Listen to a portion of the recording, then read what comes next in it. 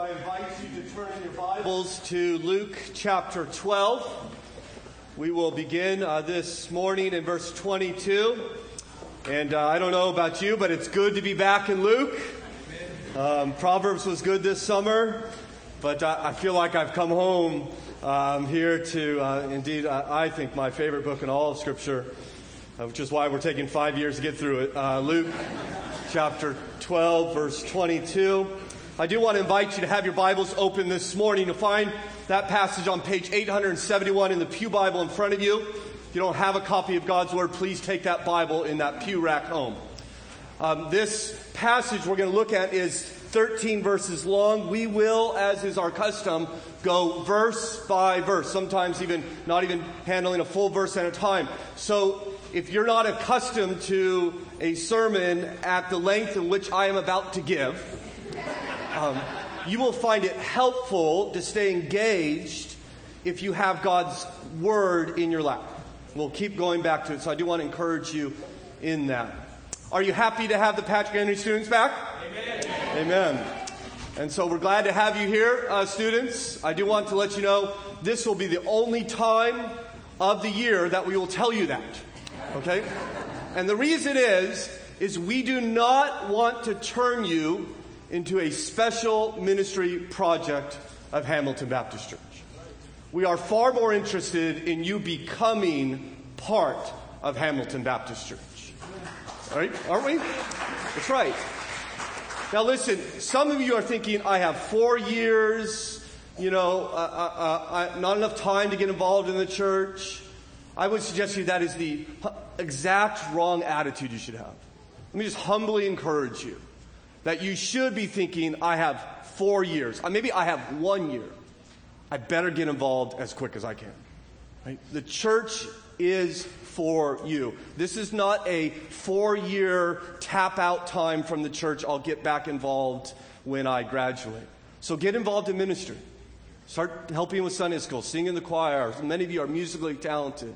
Start entering into discipleship relationships with people in this church. Not this church, there's plenty of good church. I know a lot of you are going to be looking. God, find a church and get involved. And I think you'll find that not only will you be blessed, but you'll bless others. I'll tell you, my children have been eternally blessed. And I don't use that. That's not preacher talk. I believe literally my kids have been eternally blessed by the ministry of Patrick Henry students in their lives. And so I'm thankful for them. All right, so Luke chapter 12, verse 22. Hear now the word of God. And he said to his disciples, therefore I tell you, do not be anxious about your life, what you will eat, nor about your body, what you'll put on. For life is more than food, and the body more than clothing. Consider the ravens. They neither sow nor reap. They have neither storehouse nor barn, and yet God feeds them. Of how much more value are you than the birds? And which of you, by being anxious, can add a single hour to the span of his life? If then you are not able to do a small thing as that, why are you anxious about the rest? Consider the lilies, how they grow. They neither toil nor spin, and yet I tell you, even Solomon in all his glory was not arrayed like one of these. But if God so clothes the grass, which is alive in the field today and tomorrow is thrown into the oven, how much more will he clothe you, O you of little faith? And do not seek what you are to eat and what you are to drink, nor be worried. For all the nations of the world seek after these things, and your Father knows you need them. Instead, seek his kingdom, and these things will be added to you. Fear not, little flock. For it is your Father's good pleasure to give you the kingdom. Sell your possessions and give to the needy. Provide yourselves with money bags that do not grow old, with a treasure in heavens that does not fail, where no thief approaches and no moth destroys. For where your treasure is, there your heart will be also. Our Father in heaven, we're thankful for this word this morning.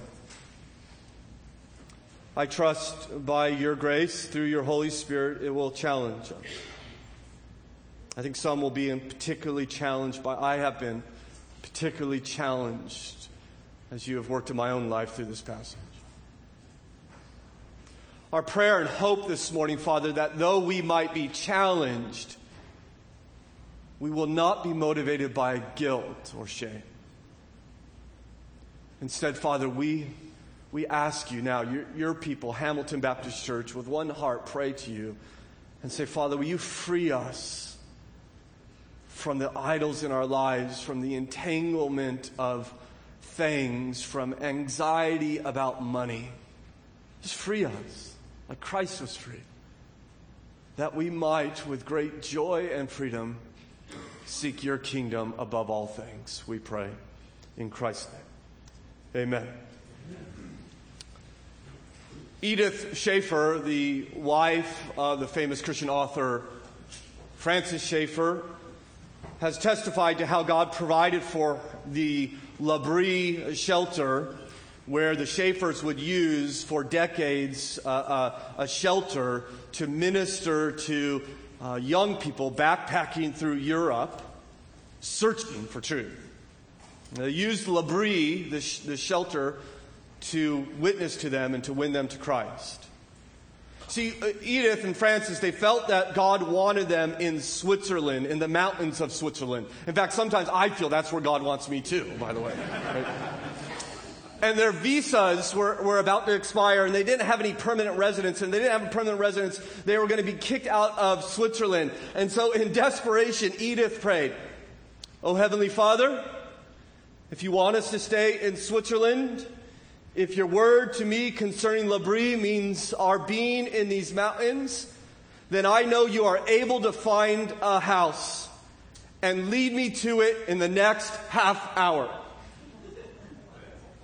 When she finished her prayer, said amen, she heard someone calling her name on the street. Happened to be a real estate broker. He said, "Edith, have you found a house yet?" She says, "No, we haven't found anything. We're praying." She says, "Well, let me take you someplace."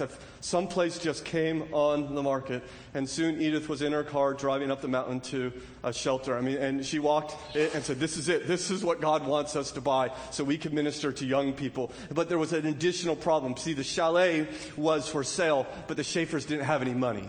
And when I say they didn't have any money, I mean they didn't have any money, like zero money. And so it's hard to buy a chalet in the mountains of Switzerland with no money. And so, you know what Edith did? You probably could guess what she did. She prayed. And she said, "Oh, Father, please show us thy will about this house tomorrow. And if we are to buy it, please send us $1,000 before 10 a.m. tomorrow morning." I don't pray like that. You pray like that? The mail came. There was a letter in the mail from family that has been praying for the Schaeffers in their ministry, but had never given them any money because they themselves were so poor. She opened the envelope, and there with a letter, she found a check for $1,000. The rest of the money soon came in. It was never asked for. All of it was prayed for, and hence began the Schaeffers' ministry that impacted literally thousands of people. Seek His kingdom, and all these things will be added to you. The Lord Jesus in Luke chapter 12 has previously been dealing with a man who has come into a large inheritance. If you remember back to when we were in Luke in the spring, remember the man who had this money, needed help dividing it, and Jesus told this man who now had a lot of money a parable about a man who had a lot of money. But then he ends that parable and he turns, note verse 22, and he said to his disciples.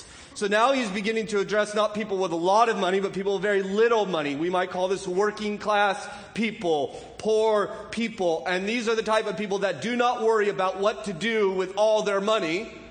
They rather are more worried about the absence of their money. And Jesus begins to address these disciples and the anxiety in their heart that remains over the life circumstances in which they find themselves. For you note verse 22, he says, "Therefore I tell you, do not be anxious about your life." In verse 25, he says, "Which of you by being anxious can add a single hour to the span of his life?" Again in verse 26, he says, "Why are you anxious about the rest?" Verse 29, he says, "Do not worry." I think we believe that anxiety or worry is kind of like a small sin. We're just kind of maybe anxious people. Some of you just have just chalked up your anxiety to that's who you are. That's your character. We have people in my family that just are worrying all the time, and I talk to them about this, who I am. I worry, and we don't really think of it as a big deal. You know, it's not like unforgiveness or pride or lust. You know, we all kind of struggle with this. It's not a big deal. But just consider for a moment what anxiety does for you. For instance, if you are anxious about money, as Jesus is addressing here, you will be tempted to hoard. You will tempt to be greedy and covet. You will be tempted to maybe pilfer from work and so forth. If you're anxious about a task, you'll become irritable and abrupt and impatient. You're anxious about relationships. You might be withdrawn and unloving and indifferent. You're anxious about what other people think about you. You'll be tempted to play the hypocrite and lie, to hide truth and exaggerate your accomplishments. And we go on and on and on. My point is that anxiety is a root that bears the fruit of many different sins in our life.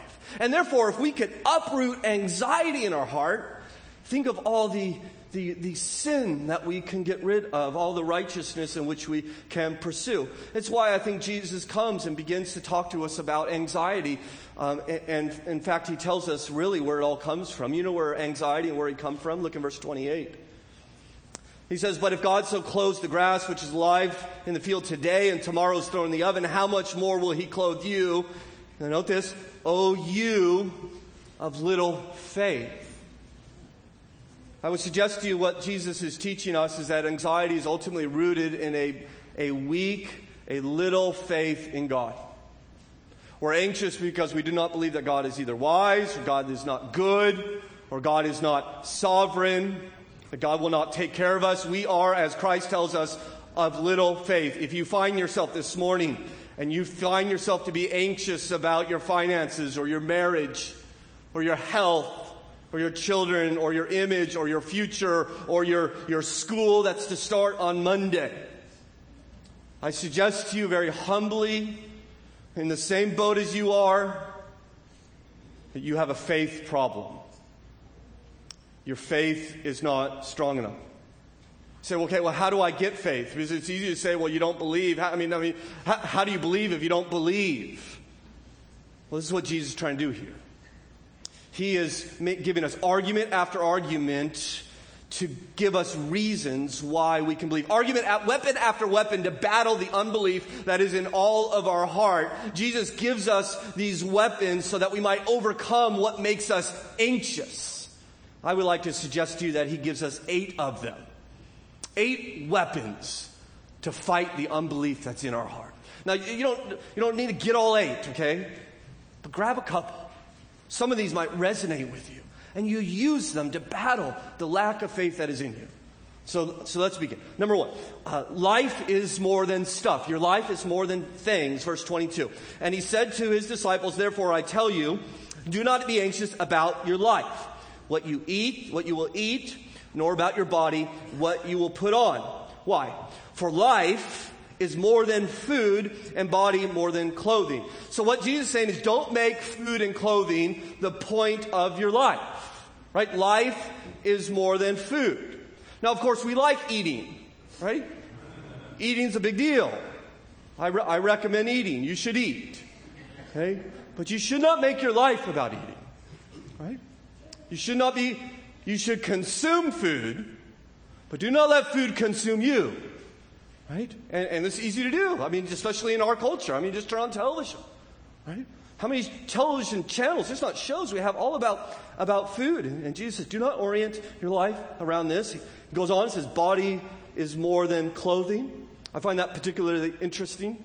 I did not attend Patrick Henry College, as you probably know. For undergraduate, I went to Humboldt State University, which is in Northern California. And Humboldt State University, state school in California, about 7,000 students there in the town of Arcata, about 15,000 residents. And Arcata was the first city in America to legalize public nudity.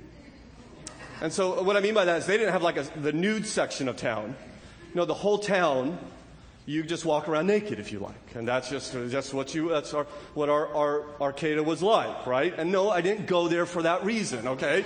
Okay? So, but it was the naked town up there in the Redwood Forest in Northern California. Now, that's not what Jesus means when he says your body's more than clothing, right? In fact, I very much appreciate you wore clothing this morning. So thank you.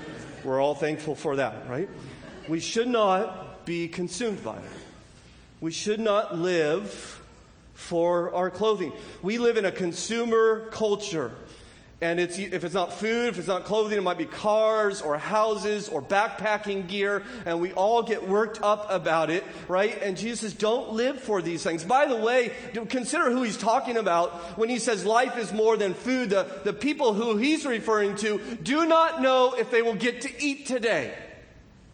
When's the last time that happened for you?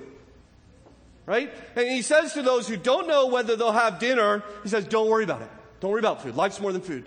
I mean, some of you who got back from Ghana, right, and we'll be testifying, I think next week, worked with the slum kids in the shanty towns of Accra, Ghana, and these kids literally are searching the dumps for something to eat. They don't know what they're going to eat. They don't know if they're going to eat. Those are the type of people Jesus is talking to. What then would he say to us? Because we don't worry about whether we're going to eat. We worry about what kind of food we're going to eat, right? We open one of our refrigerators that's full of food, and what do we say? There's nothing here to eat. Right? Really? We open our closet, and we say, I have nothing to wear. And what you mean by that, of the hundreds of things that you have to wear, you no longer like any of them. Right? Jesus is dealing with people who really don't know what to wear. See, we don't, and yet, here's the crazy thing. We still stress about it. We still get worried about it. Right? We're worried about our standard of living. We're worried about food and clothing. Jesus says, life's not about that. Don't be anxious. Understand what life is about. Trust your Father. Number 2, you are valuable to God. Another way to fight unbelief in your heart that leads to anxiety is to remind yourself, to preach to yourself, that you are valuable to God. Verse 24, consider the ravens. They neither sow nor reap. They have neither storehouse nor barn, and yet God feeds them. Of how much more value are you than the birds? Now, it is in particular interest to me that he says, consider the ravens. I mean, who likes ravens? No, I mean, who puts out bird seed for ravens? Right? Maybe a couple of you weird people, right? Okay. Right? Who likes to hear the ravens sing, right? Who goes bird watching and really hope you see a raven? Even in the Bible, they're considered unclean animals, right? They're the symbol of death. Nevermore, right? That's what we think ravens. Death. Right? And Jesus says, consider the ravens. That's weird. Right? Why?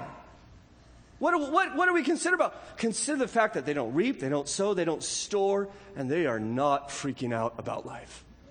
Because God takes care of them. We did this last night. For our family worship, we went prayer walking through our neighborhood. We went looking for ravens.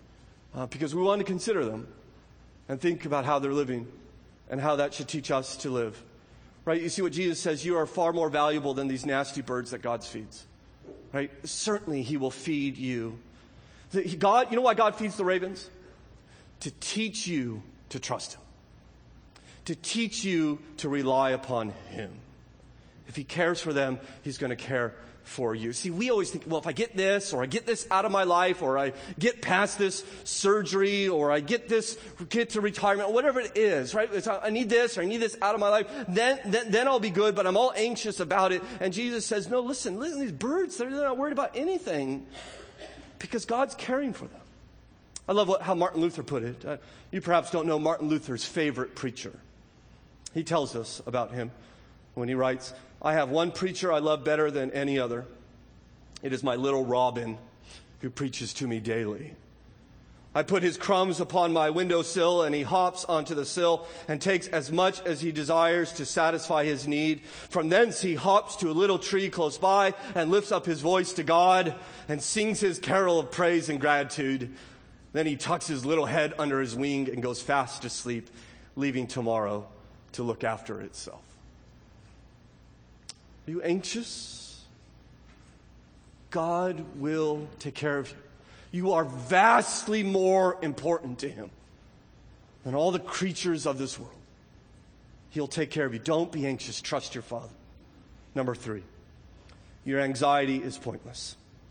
Right? Jesus takes off his theological hat and just puts on let's get real practical here. Verse 25. And which of you by being anxious can add a single hour to the span of his life? If then you are not able to do as small things as that, why are you anxious about the rest? So he says, what does anxiety add to your life? What do you gain from being anxious? You sleep better, right? You're happier, right? You're more content. Do you have more time because you're anxious? And Jesus says, no. I mean, if you tried really hard to live past the time in which God has appointed for you to live, could you get past that time? What if you tried really, really hard? No. And if you can't add a single thing like an hour to your life, why in the world would you worry about it? Christ tells us. It does you no good. It doesn't add. In fact, it subtracts from your life. It doesn't add. Not only doesn't add, but it actually takes away. It steals your rest. You lie awake at night. You're anxious about tomorrow. You get up tired, and then you are less productive at work, and people begin to notice, which only adds to your anxiety, right? Steals your health, steals your relationships, steals your hope. You begin to fear the worst about the future. Right? See how much Jesus loves us by addressing this issue? What a wonderful command. Don't worry. That's what he's saying. Right? God's commands are always for our good. He says, stop worrying. What do we say to him? Come on, Jesus. I really like worrying. Must you take everything good from me? Right? He says, hey, get rid of the worry. I love you, he's saying. We're going to help you. You can't add anything to your life. See, God's will for you is you be anxious for nothing. That you enjoy his peace and his security and his hope. And when that anxiety begins to emerge in your heart, you need to fight against it. You can't just receive that passively. Oh, what tomorrow going to bring? Or I can't do this. Or I need to get past this. You need to take the truth of God and begin to fight against these thoughts that enter into your heart. And begin to preach the truth to them. You need to say, I'm going to listen to Christ and not my anxious heart. I'm going to fight this useless emotion and not give in. Do not be anxious. Trust your Father. Number 4. You will live forever. Verse 27. Amen indeed. Consider the lilies, how they grow. They neither toil nor spoil. Yet I tell you, even Solomon in all his glory was not arrayed like one of these.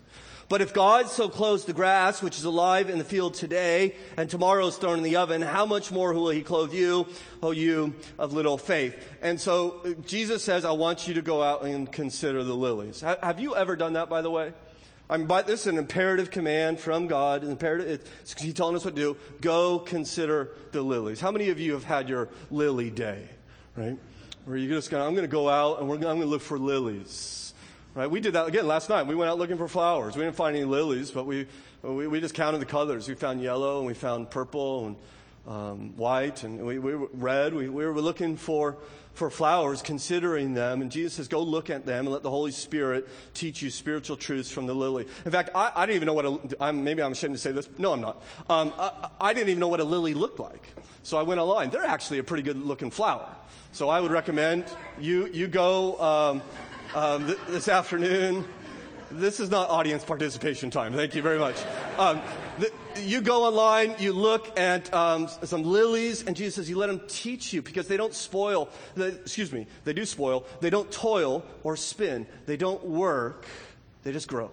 And they wear whatever God gives them. Right? They're beautiful. One of my favorite things when I go backpacking is if you time it right, especially in this area, the rhododendrons. And I've literally backpacked through rhododendron forest. I've backpacked through, there's a place down in Southwest Virginia, you could backpack through a half-a-mile rhododendron tunnel. I mean, it's so thick that they carved a trail through these trees, and they just come over you, and it is absolutely spectacular. Just think about that. Imagine in your mind just a meadow, a mountain meadow filled with wildflowers and all the colors that they have, all the beauty in which God lavishes upon them. Right? Not even Solomon, he says, in all his splendor can match it. I mean, Solomon, the richest man in the world, comes decked out in all his majesty, and he says to you, don't you think I look nice? And Jesus says, well, it's a cute outfit, I guess, but have you looked at the flowers, Solomon? Right? Have you considered the lilies? Look what God is doing to them. Now, this kind of sounds like a repetition of his exhortation with the ravens, right? I'm not sure. There's certainly an element of that. But you notice verse 28, he begins to talk to the temporary nature of these flowers. But if God so clothes the grass, which is alive in the field today and tomorrow is thrown into the oven, how much more will he clothe you? Right? He's saying, listen, these flowers, they just last for a day. We even have day lilies, right? They just literally last for a day. And in this day, you would go out and you would cut grasses and wildflowers. You would bundle them up. You wanted to turn up the temperature in the oven quickly. You would throw one of these bundles laying nearby into the oven to raise the temperature. They just last for just a day. And God just lavishes on them, Jesus says. Again, consider what Martin Luther said. It seems that the flowers stand there to make us blush and become our teachers. Thank you, flowers, you who are to be devoured by the cows. These flowers, the cow's going to come by, munch them in just a moment. They are gorgeous and beautiful. Why would God lavish such beauty upon them? To teach you he is going to care for you. You who will live forever. If these things are just eaten by cows and thrown into fire, how much more will he care for his children who will last forever? So don't be anxious, oh you of little faith. Trust your Father. Number 5, you are not to be like the world. Verse 29. And do not seek what you are to eat and what you are to drink, nor be worried, for all the nations of the world seek after these things. Jesus is teaching us that we are to be different from the world. My question for you this morning is, are you? In what way are you different from the world? Or are you just given to the same pursuit as the world? Are you just like the world in this self-anxious pursuit of clothes and food and all the other consumer goods? Because I think there is a masquerading Christianity afoot that says, you know, I don't cheat on my wife, and I don't cuss, and I don't watch objectionable movies. But other than that, I still seek what the world seeks. I still chase the same things that the world chases. I want wealth. I want comfort. I want abundance. And I'll praise Jesus when he gives it to me. We have taken the pursuit of the world and we have baptized it within the Christian church, sanitized it, and said this is what we are to live for. And Christ calls us to be different than the world. Are you different? Is there a difference between what you are living for and what the world is living for? Because when you think about the world, those who don't trust God, don't believe in God, what else do they have to live for other than stuff? Right? They got to get as much out of this life as they possibly can. They need to wring out as much joy from the things in this world as they can, right? But we should be different. We should be so in love with God that the things in our life, they just lose their value on us. We say, I need more stuff. I need better stuff. No, to be honest, I have God. I have God. Why does my heart run after these things so much? He says, don't live for them. Right? Shouldn't followers of Jesus Christ have a different understanding of what life is about? I appreciate what a modern philosopher by the name of MacIntyre has given us. He has written a book called After Virtue, and in it he has provided what has now become a famous illustration that I've heard a number of times. MacIntyre says, imagine you're standing at a bus stop and a stranger walks up to you and says, hey, the Latin name for the common wild duck is Histrionicus, Histrionicus, Histrionicus. And then he walks away. Okay? So how do you understand what just happened to you?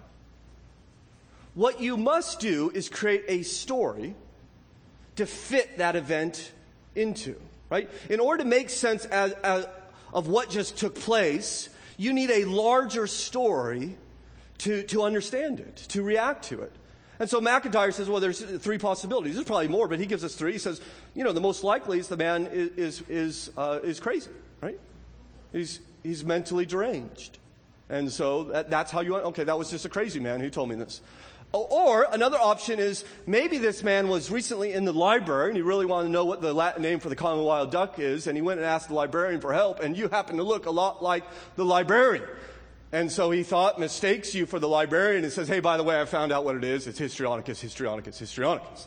Or a third option, maybe he's a spy, right? And he just gave you the secret code to launch the attack, right? Or to burn the files or to run away. Right? In other words, what you have to do is create a story in order to understand and respond to the event. It makes no sense to you unless there's a story that goes along with it. And what McIntyre is suggesting, I think what Jesus teaches us over and over again, is that that's true for all of life. So, in other words, how you handle your money, how you handle life, it really depends upon the larger story in what you believe. So the world, they believe that this is all there is, right? They believe that this is an accident and that God does not exist, and we live here for 80 years, 100 if you're lucky, and then you die, and within 100 years no one remembers your name, and one day really the sun just burns up and everything goes up in smoke and it all ends, right? That's the story in which they embrace. So how then do you treat your things in your life? You say, I just need to get as much joy while I have enough time, while I have the time. But what if there's another story? What if the world is not an accident? What if there is a God? And what if the life here upon this fallen earth is just the smallest fraction of the life in which you and I shall live? Would that belief not change the way in which you interact in this world? If you truly believe that, would you not change your relationship with money and things and even your time? Jesus is saying, if you believe in God, why are you acting like the world? Why aren't you different? The world chases this stuff. The world is all anxious and worked up. They have good reason to. But you know differently. Why do you act like that? Don't be anxious. Trust our Father. Number 6. You have a Father who knows your needs. Read on in verse 30. And your Father knows you need them. Instead, seek His kingdom, and these things will be added to you. Here, the Lord introduces a new word. It's the word Father. See that there? Up to this point, He's been referring to God as God. God feeds the ravens, for instance. God clothes the lilies. But now He begins to talk to you about your Father. The reality is, as you know, if you've been a follower of Jesus, that if you are a follower of Jesus, you have not only been forgiven of your sins, you have not only been promised eternal life, you have actually been adopted into the family of God, where God your creator becomes your father. Jesus, according to Romans 8, becomes your older brother, and you are in that family. The Bible says in John 1:12, all those who received Him, He gave them the right, the authority, the power to be sons of God. And it's to the fatherhood of God that Jesus now wants to turn to address our anxiety. You see that there in verse as I showed you, verse 30. You'll also see in, verse 20, 32, and somewhere else. I can't find it right now. So anyways, but Father, Father, Father. And that's important because your Father knows what you need. Right? In fact, when we think about the fatherhood of God, it means really that God loves you, doesn't it? I know it means more than that, but it can't mean less than that. The child is always on the father's heart. He loves you. He is your father. Children have their father's affection. Children do not earn their father's affection by the very nature of the child they demand it. I remember when I held my first daughter, Anastasia. And it's 12 years ago, 12 and a half years ago, and I just began to weep. And I'm just holding, I've never met her before. It's our first time we've met. And I wasn't amazed at the fact that I loved her. I was amazed at the intensity of the love I had for this person whom I just met. I mean, I immediately loved her more than anybody in my life other than my wife. And of course, it took a long time for me to learn to love my wife. Right? Right? And of course, that's my fault. It's not hers. Right? But this child is just instantly. You understand that, right? Parents, grandparents, you get that? In fact, every time all 7 of my children, when I held them, I have a little ritual. It's all dumb, and we know it, but I do it anyways. And I introduce myself to them. I say, hello, my name's Stephen. You could call me Dad. And I tell them about God, and I tell them that God loves them, and God has made them, and their life is for God. And I say, we have this little Bible study there, and you know what? I tell every one of my children, this is what I don't tell them. I don't say, listen, we got about, really, in my house, you got about 18 years with me. And if you obey me, and if you honor me, then maybe I'll love you. I haven't said that to any of my children. In fact, we have a little catechism in our home. If you go find a Karn kid after church and you ask him this question, you say, why does your daddy love you? And every single one, I hope, will tell you, because I'm his daughter, because I'm his son. Not because I did good, not because I obeyed, but by my very position, I am loved by him. See, when Jesus says, listen, your Father, he loves you. He knows what you need. You want to combat the worry in your heart, you need to get to know the fact that God is your Father, and he's never at a loss for what to do, what is best for you. So instead of living for these things now, when I have my Father who can take care of the things, what am I free to do? I can now seek his kingdom. I can live for my Father's kingdom. See that in verse 31? Seek his kingdom, he says. When we seek something, we focus on it. We're headed towards it. We're pursuing it. We're living for it. Jesus says you need to replace the thing seeking, which the world does, and I'm afraid to believe that many of us live this way. We're seeking things, and he says replace it with kingdom seeking. Seek the kingdom.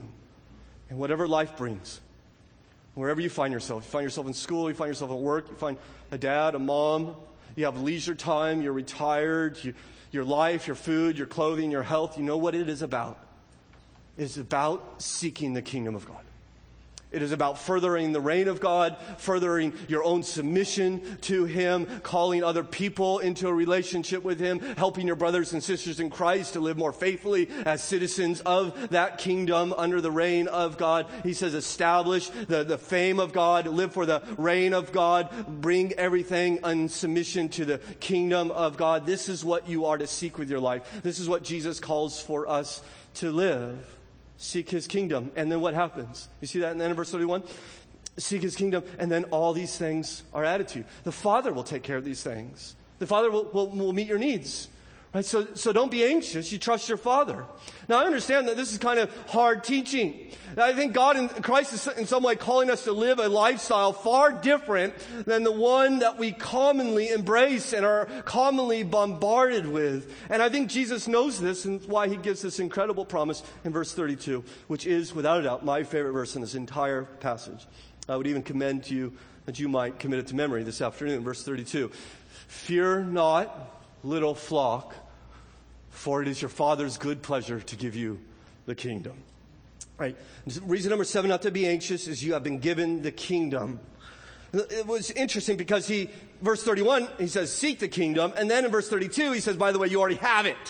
It's given to you. So the kingdom is something that we seek, but it's also something that is given. I think ultimately what he's referring to is the eternal kingdom. I think the next verses make that clear, that one day we will receive an eternal kingdom. We're going to live forever in the kingdom of God. In fact, in this verse, I could preach a whole sermon on this verse, there's no doubt. I love every word in this verse. We can't look at it all, but I just want you to note that what he calls you. You see how he addresses us, little flock? See, the kingdom is given to us by our shepherd. Right? If we're a flock, then he's a shepherd. What does that mean? Well, Psalm 23 tells me that the Lord is my shepherd, I shall not want. Right? I'm not going to want. I don't need anything. He's going to give me everything.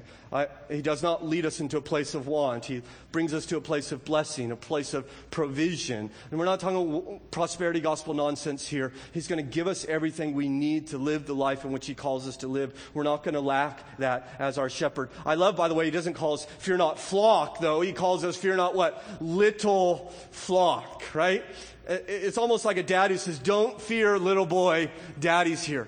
Daddy's going to take care of you. I know you're scared, I know you're weak, but I'm going to use all my strength and resources to make sure that you are cared for because you're precious to me. See, God's going to care for us, not because we're great. We're not. We're little. We're little in strength and little in wisdom and little in love and little in obedience and little in righteousness. But He's going to care for us because of who He is. He's our shepherd, right? We need Him, and He's going to care for us, and He's going to do it with joy. As you note, He says it is the Father's good pleasure to give you the kingdom, right? He's a father after all. He loves to give gifts. How do you bring God's pleasure?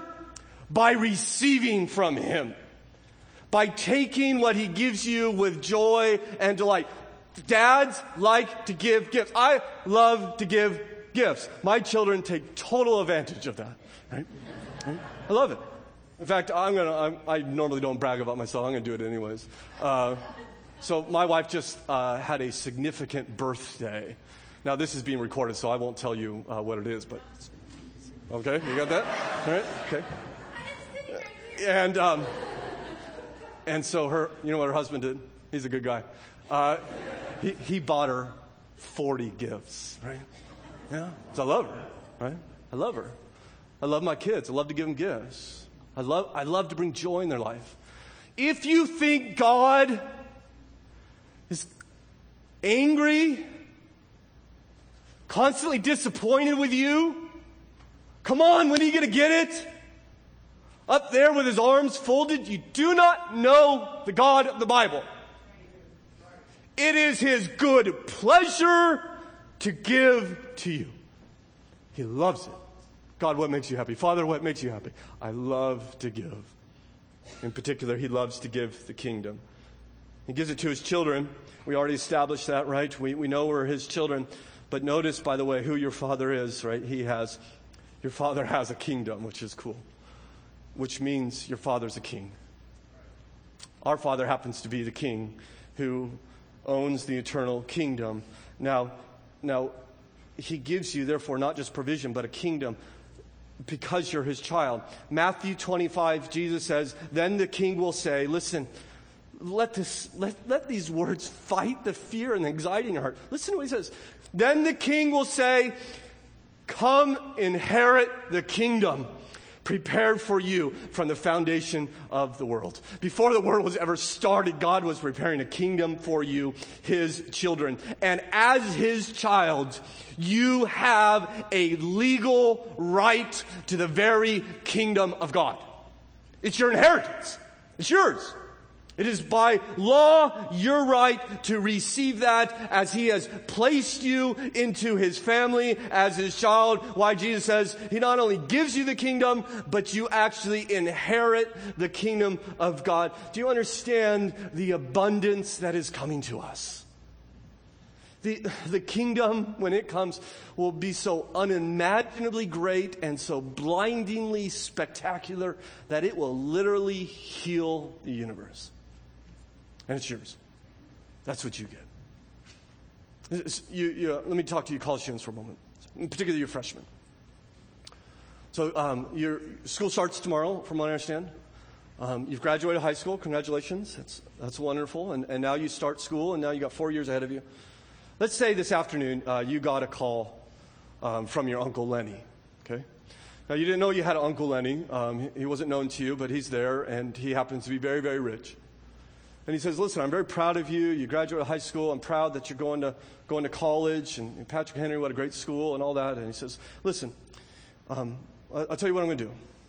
You study over the next 4 years, and you get that diploma. And you take that diploma when you're done, and you bring it to me.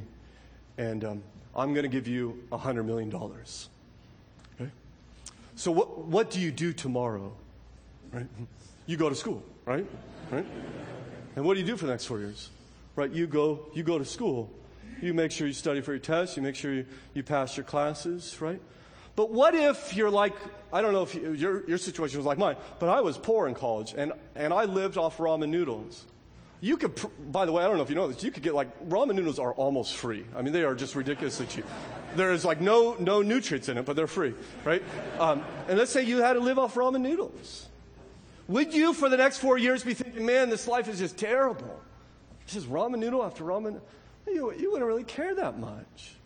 Because you know in just 4 years, you are set. I mean, it is taken care of. You see what Jesus is trying to get us to see? When I return, I am bringing the kingdom of God in all its fullness with me, and you inherit it. So while you're here, focus on the kingdom. Don't worry about the life in which you live. You are set. You may have to eat ramen noodles for the rest of your life. But in a little while, your eternity is forever established. Do you ever think about things like this? I mean, do you ever think about your inheritance? You ever just sit down and just, God, in the next 10 minutes, just want to think about what's coming to me? Right? We get so buffeted by this world and what's wrong with it, and we keep our eyes off the goal which God has promised us. And Jesus is trying to say, no, listen, fear not. Think about what God is going to give you. And as you do, your need will grow dim in the brilliance of the kingdom of God.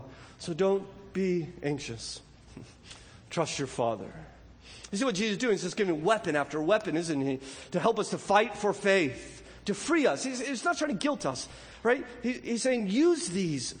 Preach them to yourself. Remind yourself of them. Put them in your heart. Pour your mind over them. Be like what the proverb writer says. Wear it around your neck. Write it on the tablet of your heart. If there's a group of people that should be free from anxiety in this world, it should be the followers of Christ.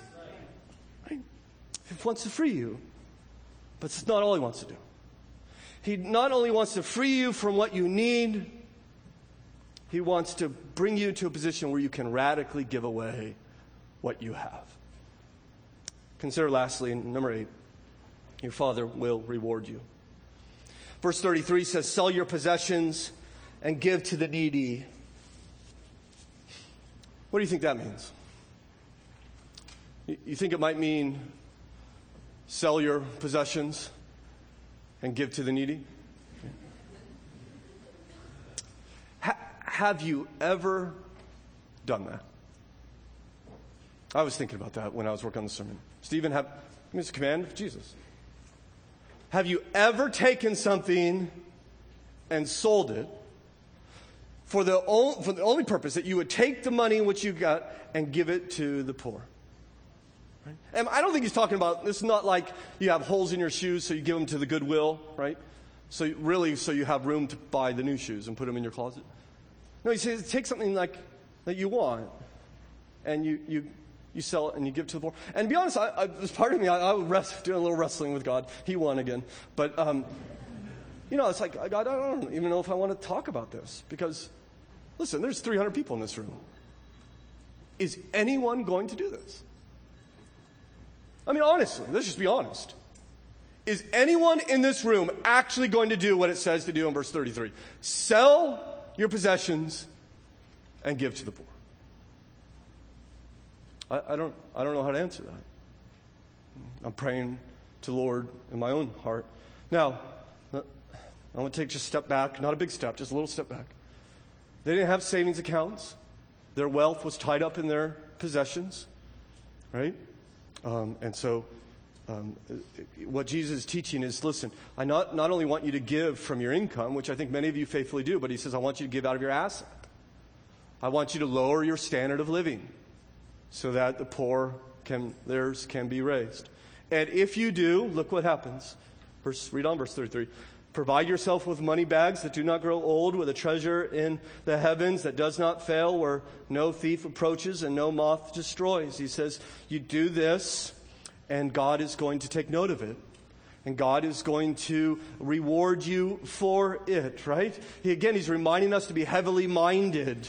that not only do we get the kingdom, but there are evidently some type of rewards in that kingdom. So he says, simplify your life for the sake of the kingdom, for the sake of the love of the poor, that you might maximize your joy in heaven. Later in Luke 14, he says, when you have a feast, you invite the poor, the crippled, the lame, the blind, and you do so because they cannot repay you, and because they can't repay you, you will be repaid at the resurrection of the just. And you'll be repaid. I mean, he doesn't need to do that. And he's going to do it because he loves to give. And he says, I'm taking note of everything you do for the poor, every sacrifice you make, in order that I might reward you. And I'll reward you, by the way, in a place where there are no lack, there's no thieves, there's no moth, right? The car starts every time. The air condition never kicks out. He says, I'm going to reward you in a place of provision and abundance.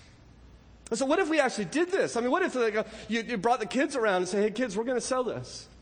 And we know we all love it, but we're going to get rid of it. You know why? Because we're going to give money to the poor.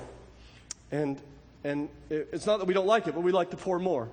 And so we're going to, we'll miss it. But just think about this. The kids that we're going to help can eat now, right? And so isn't that worth it? And not only that, not only will we help people, how amazing is this? Not only do we get to help people, but God is going to watch us do it, and He's going to give us 100 times in the kingdom to come. He's going to bless us. And what if we raise kids and families and grandkids who are thinking more about heaven than squabbling over the things in this life? And not just kids, of course, but you and I. You ever think about this? I mean, do you ever think, I wonder what's waiting for me in heaven because of what I've done in this life? Ever? I mean, isn't He inviting us to? Most of us don't ever even think about heaven at all unless the preacher's talking about it. Right? You know why? Because our hearts aren't there. Consider the last verse in our passage, verse 34. For where your treasure is, there your heart will be also. You see, what you do with your money shows you where your heart is. It's just follow the money. You want to know what you love? Just follow the money. It's your heart's loves attract money like a magnet attracts iron. Just follow it. So if you love food, right? You'll see it, right? In how you spend your money. You love comfort, you'll see it in your house, right? You love children, you'll see it in toys. You love education, you'll see it in books. Love entertainment, it'll be in your television, your man cave.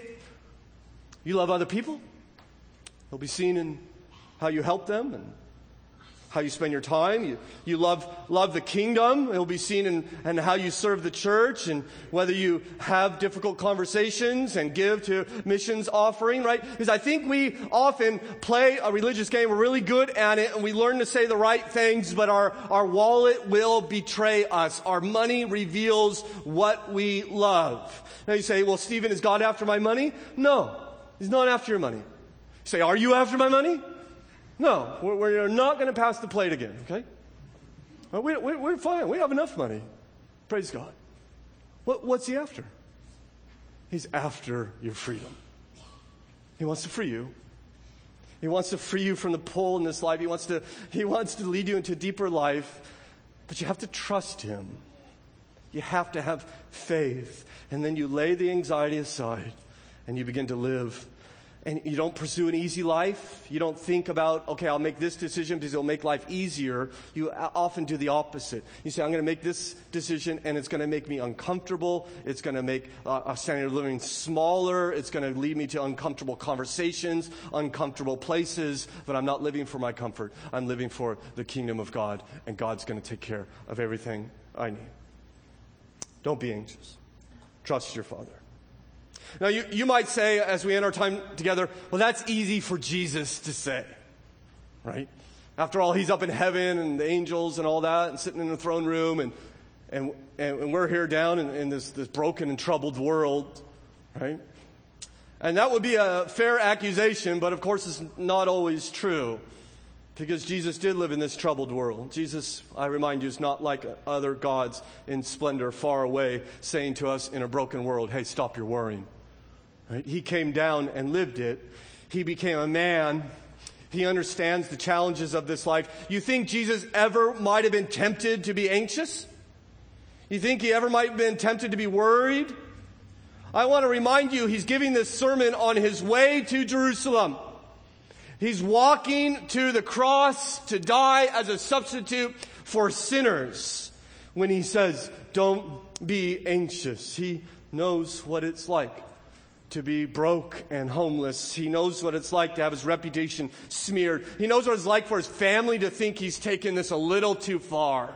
And he's a little bit crazy. He knows what it's like to have friends he can't depend upon. He knows what it's like to have loved ones turn on him, steal from him, betray him. He knows what it's like to be single. He knows what it's like to be alone. He knows what it's like to suffer physically. He knows what it's like to die painfully. This is not simply another religious guru sitting on a comfy couch with adoring followers handing out life principles. He lived this. He walked this path. In fact, he encountered more anxiety-causing situations than you and I ever will, for he knows what it's like to bear the very wrath of God upon himself. See, if you're not a Christian, please understand that Jesus, though we appreciate his teaching, he didn't come here to teach us. This, though, is very helpful. This is not ultimately why he came. It's what he did while he was here, but he came to die. That was the mission. Go, live perfectly, and die. Why? Because he takes our place when he does so. We all have sinned. We all have betrayed God. We all have tried to take his throne and live as if we are gods in our own life. And that Bible calls that sin. God sent his son in this world to die for sinners.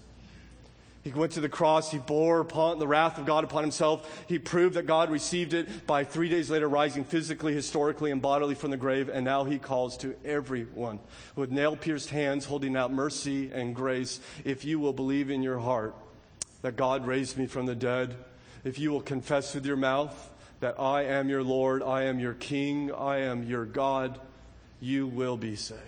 Amen. You can do that right now. Salvation, my friends, is not by living an anxiety-free life. It is by submitting your life to Christ, surrendering to him in faith. And for the rest of us who have done this, I tell you, you have no reason to be anxious. I know your life may be full of trouble, but you have no reason to worry because he has come, he has saved us, and all these promises, therefore, are valid. Your Father is going to take care of you both here and forever, so trust him. Trust him like two people named Art and Helen. You see, that $1,000 that came in the mail for Edith Schaefer to buy Labrie came with a letter. It reads, 3 months ago, Art came home from work with an unexpected amount of money. We decided at first to buy a new car, then came to the conclusion that we didn't need a new car. Our next thought was to invest in buying a little house, which we would rent. We went to look at houses, and as we looked over a very likely small house, I suddenly saw signs of termites in the beams. Look, Art, I said. Doesn't that remind you of the verse which says, lay not up for yourself treasures upon earth, where moth and rust doth corrupt, and where thieves break through and steal? But lay up for yourselves treasures in heaven. I then asked Art, would you be willing to take this money and invest it literally in heaven? Would you be willing to give it to the Lord's work somewhere? Well, that was 3 months ago. And all these 3 months we have been asking God to show us what he would have us do with this money. We are now certain that we are meant to send you this money to buy a house somewhere that will be always open to young people searching for Christ. Fear not, little flock, for it is your Father's good pleasure to give you the kingdom.